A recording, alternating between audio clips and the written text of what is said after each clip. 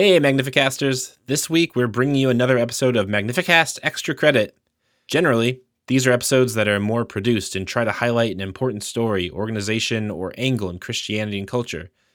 In this episode, we'll be hearing from Erin Green, who is the Executive Director of Action, Organizing, and Development at Brave Commons, an organization that advocates for the rights of LGBTQ students at Christian universities. If you want to know more about Brave Commons, you can check out their website, bravecommons.org, or follow them on Twitter, @BraveCommons.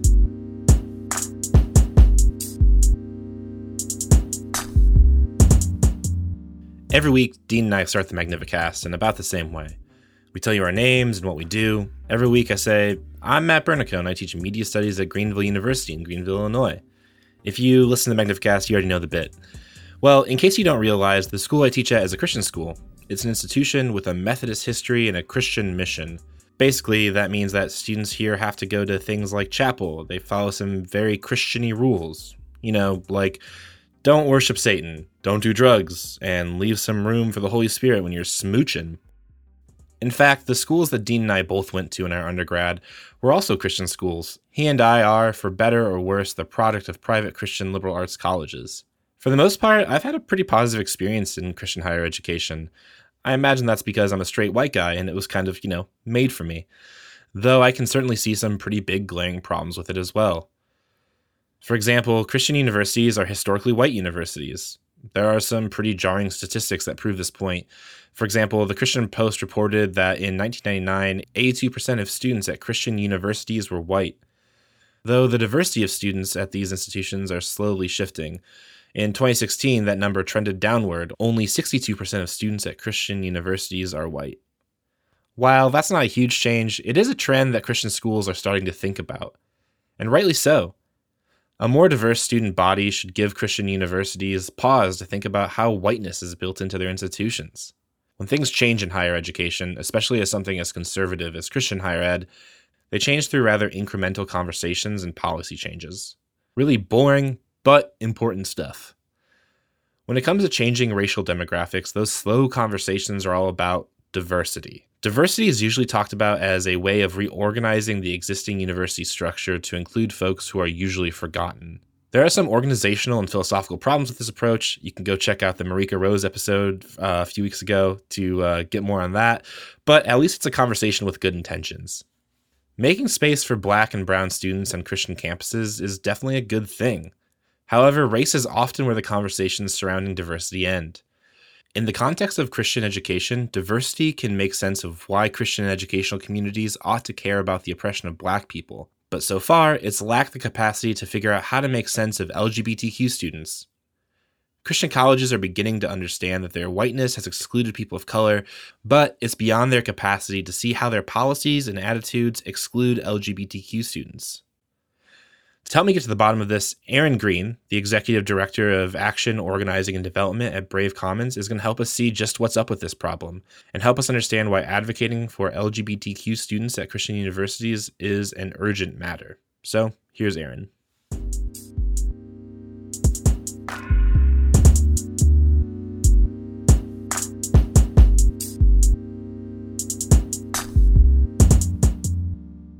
I think the main reason why gender and sexuality are specifically perhaps the slowest thing to change. It's just that if your whole theology is constructed around the idea that the only acceptable form of marriage happens between a biological male and a biological, female person, then to question that or to wrestle with that or to introduce something other than that becomes, I think for that Christian, it's like you're pulling the rug out from under their whole theological premise. For Erin, homophobia and transphobia aren't just elements that need correction within evangelical Christianity, but rather they're at the foundation of how evangelicals construct their identity and theology.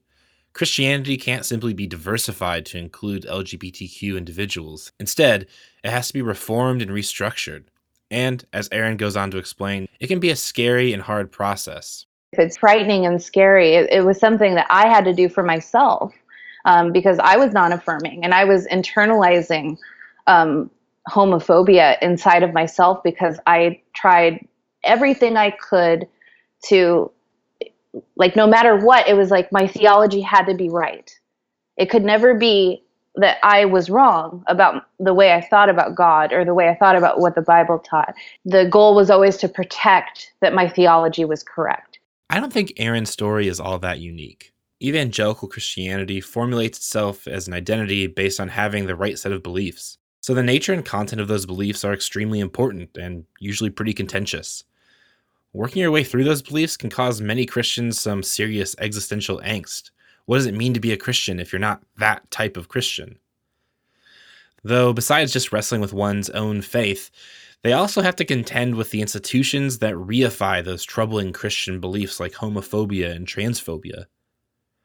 Not only is there a strong infrastructure of right-wing Christian media that spread anti-LGBTQ ideologies, Christian colleges themselves perpetuate those forms of anti-LGBTQ Christianity through ideological community statements and exclusionary off-the-books policies. In light of all this, it's clear that Christian universities are a place of ideological and material struggle for LGBTQ rights. It's out of this struggle that Erin, along with Michael Vesquez and Lauren Elena Satalango, started Brave Commons, an organization that creates a network of support for LGBTQ students at Christian universities, but also fights for the rights and acceptance of those students at those institutions.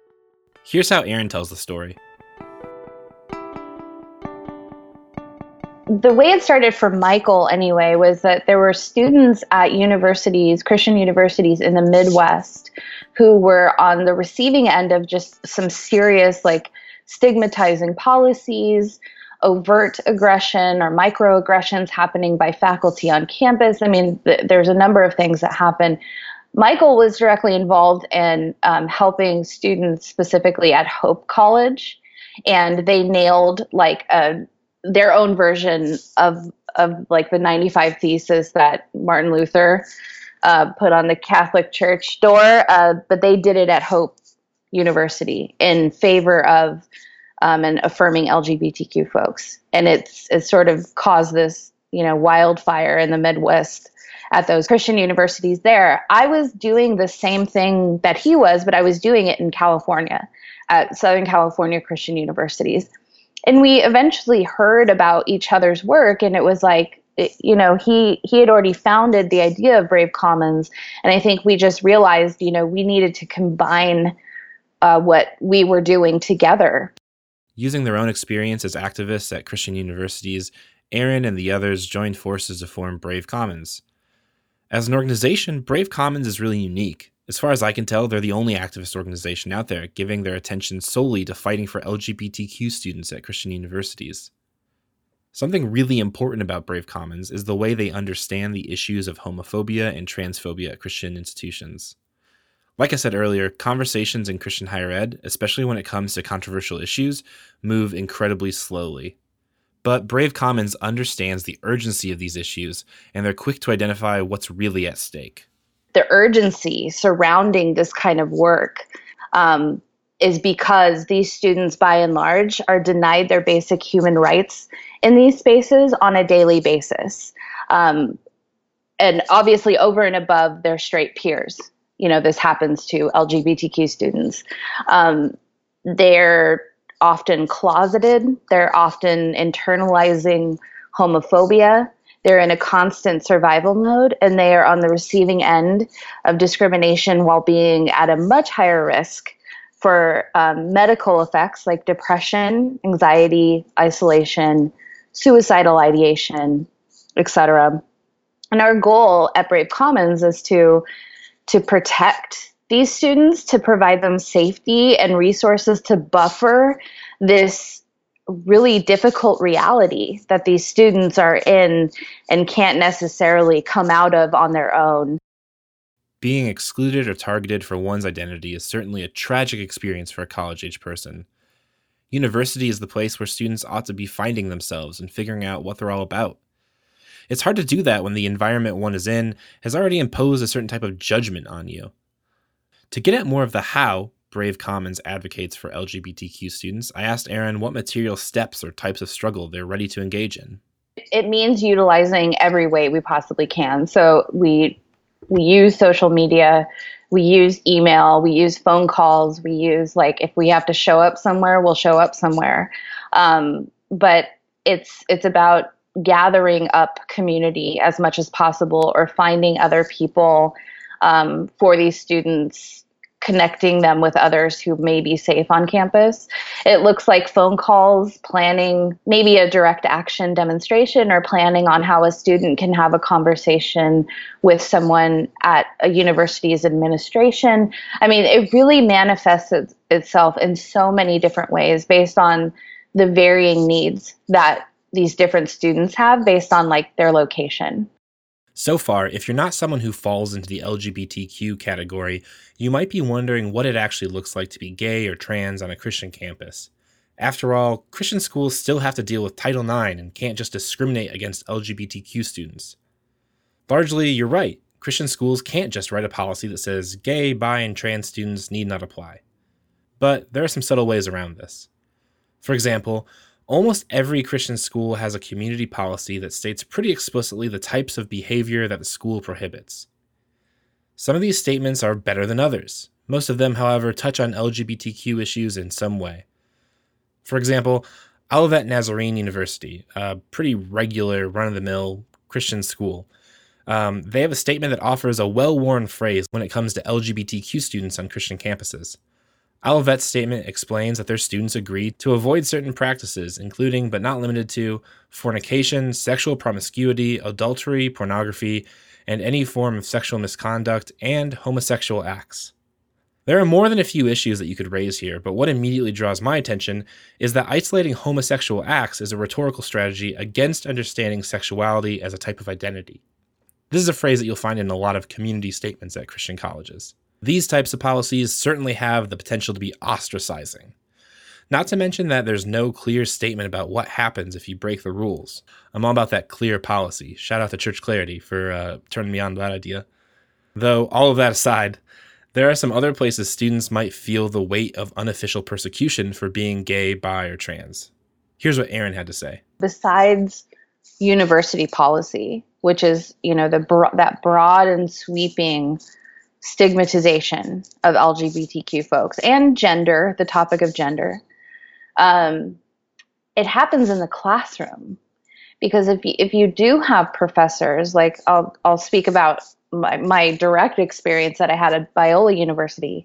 If you have professors who are on board with non-affirming theology, then that opinion could very easily, and does very easily, come out in a lecture.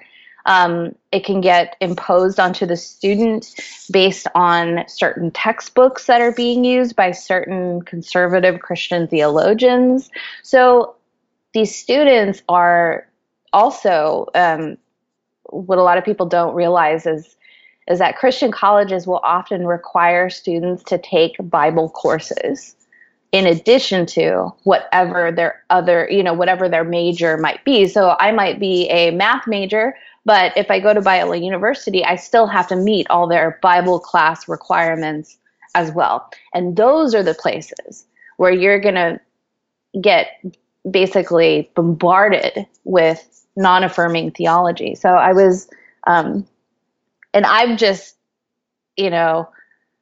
I guess I love that kind of punishment because I'm a Bible major. That's my undergraduate degree. So every single class I had was, focused on this specific topic, like, quite often. So I was in a classroom, I think it was on hermeneutics, or like some intro to hermeneutics.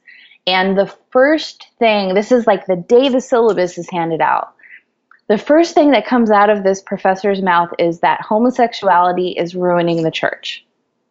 It has nothing to do with the course curriculum. It has nothing to do with the syllabus or the direction that specific day in class should have been moving. But this is what came out. And that I found that to happen quite frequently at a place like Biola, where, their theological opinions get inserted into lectures.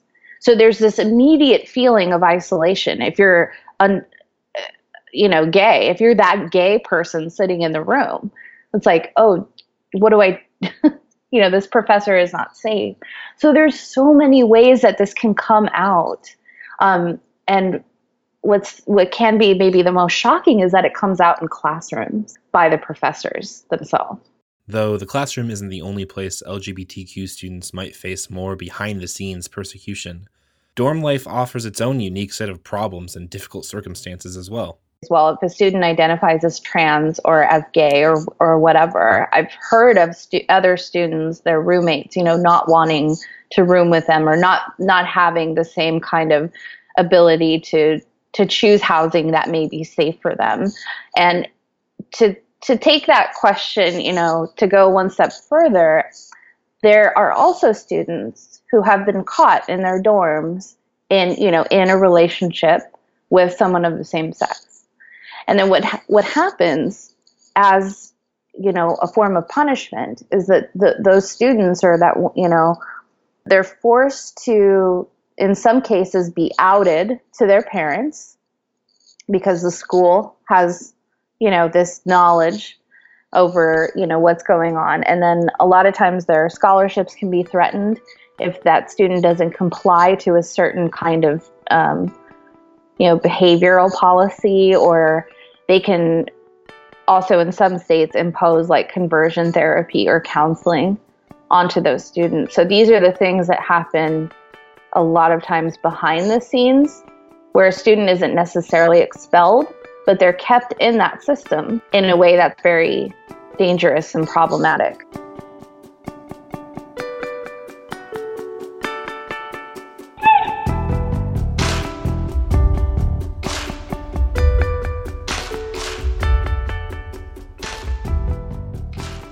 At this point, you're probably thinking that with all of these issues, there probably aren't many LGBTQ students that even attend Christian schools anyway. Or that if there are, maybe they should just transfer. This is a question that Erin says she gets constantly. The assumption is that these types of harsh rules and anti-LGBTQ culture will be enough to ward off students who are gay, bi, or trans. But as Erin will explain in a minute, there's a lot of problems with that assumption.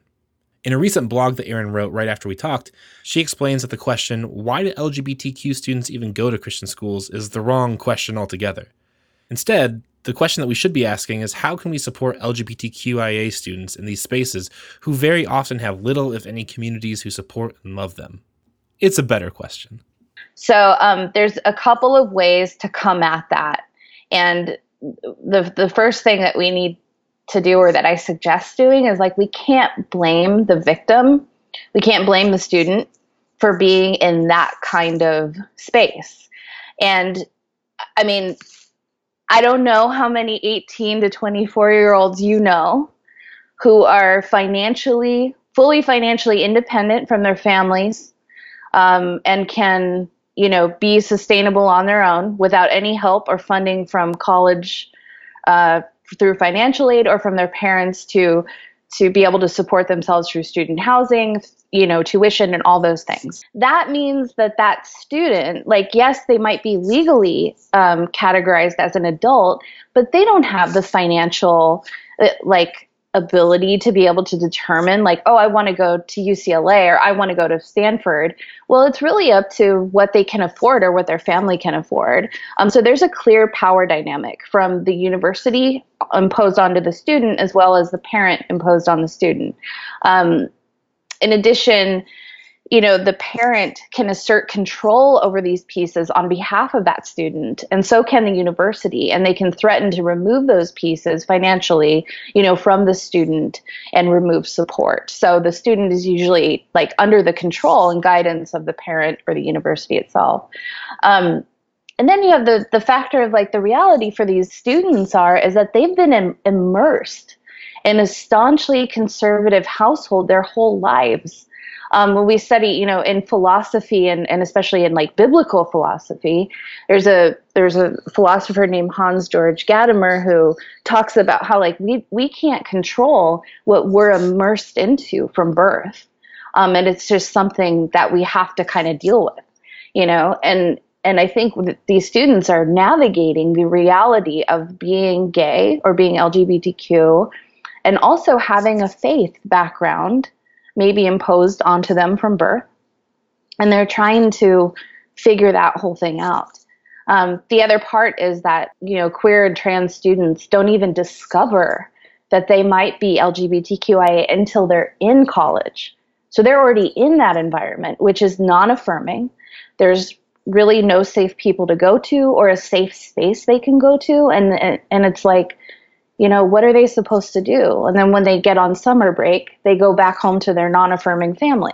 So again, I'm just trying to put the focus on is it really a choice on the part of these students? And the other thing someone can ask is, well, why can't you just transfer? Well, it's not that easy. It sounds easy, but it's not. So transferring requires a considerable amount of uprooting and more financial, devastation. And that requires sometimes a full relocation, depending on where the student's at. And transferring credits to another university is not easy. You may not be able to transfer all of them, so it will often prolong a student's time in the undergrad system, which means that financial burden of tuition is prolonged as well. And graduation dates are delayed as a result. And, another university may have its own university requirements that the student has to now reach, over and above whatever they had already done previously. So, and I think the last thing is that many of these students are Christian, and they desire to have that faith remain intact. And they're, like I said before, navigating this really difficult space of faith and sexuality and reconciling both of those parts of their identities. So desiring to be in a faith community shouldn't be all that surprising. In light of all this, if you find yourself at a Christian college facing these kinds of issues, there are things you can do. Christians are good at suffering things in silence, but instead take a line from Dorothy Zoela and Karl Marx, my two patron saints. The only humanely conceivable goal is the abolition of circumstances under which people are forced to suffer. There is a type of Christianity possible that accepts and even starts from the experiences and liberation of LGBTQ people. What I really like about Brave Commons is that it's not enough just to diagnose the problem and raise awareness about it. Instead, Brave Commons is out to really help LGBTQ students struggling through bad situations. If you yourself want to get involved in Brave Commons, here's what Erin says to do.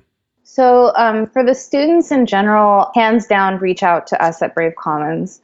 Our website is bravecommons.org. We are working with so many students across the United States at various Christian campuses around the nation. So that's a good way to just start and find someone outside of your space who is safe.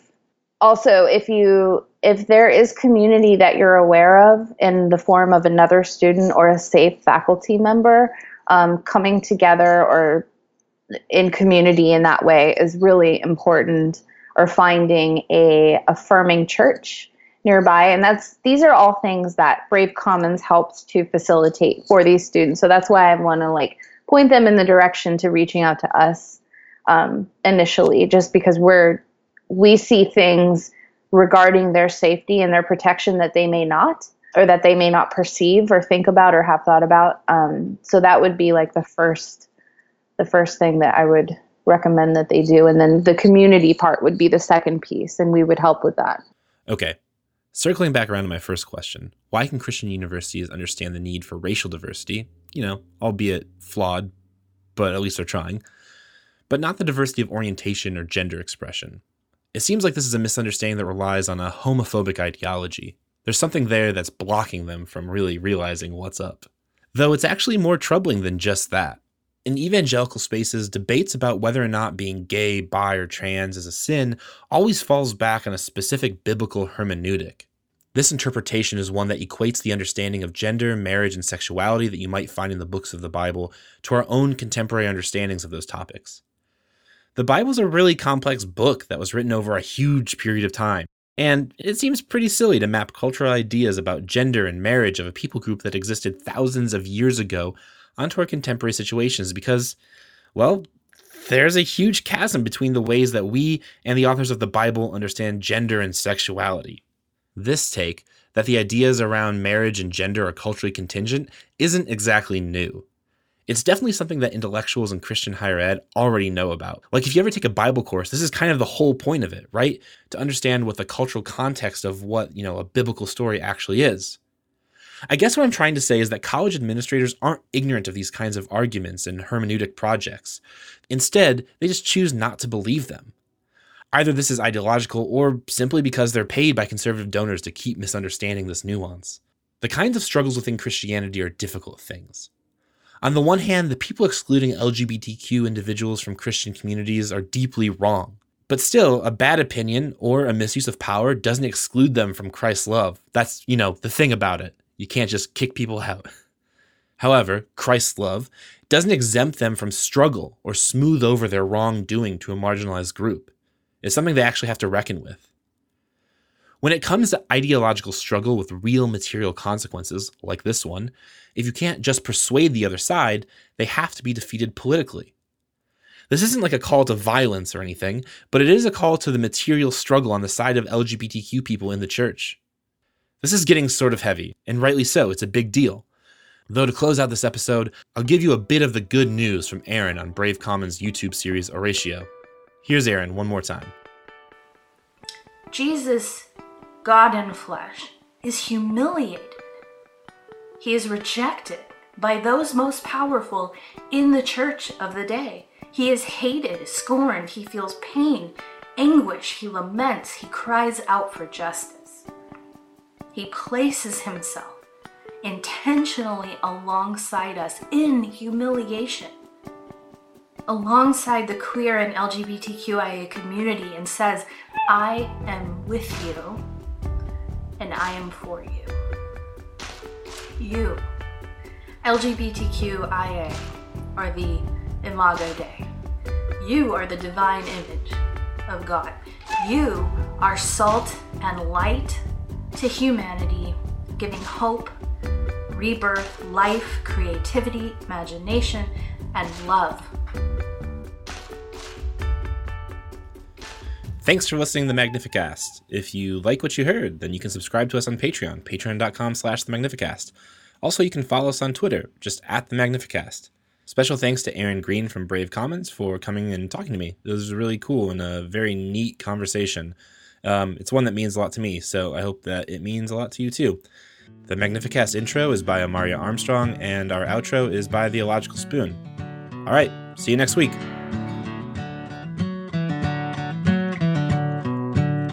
I don't wanna get up for church in the morning, souls alive. Heaven come to earth and there won't be no church. We'll meet down by the riverside.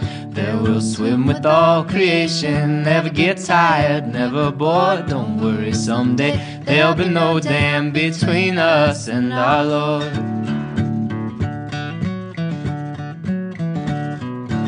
Jackson, keep your hoods up. Keep your hoods up and you stay up late.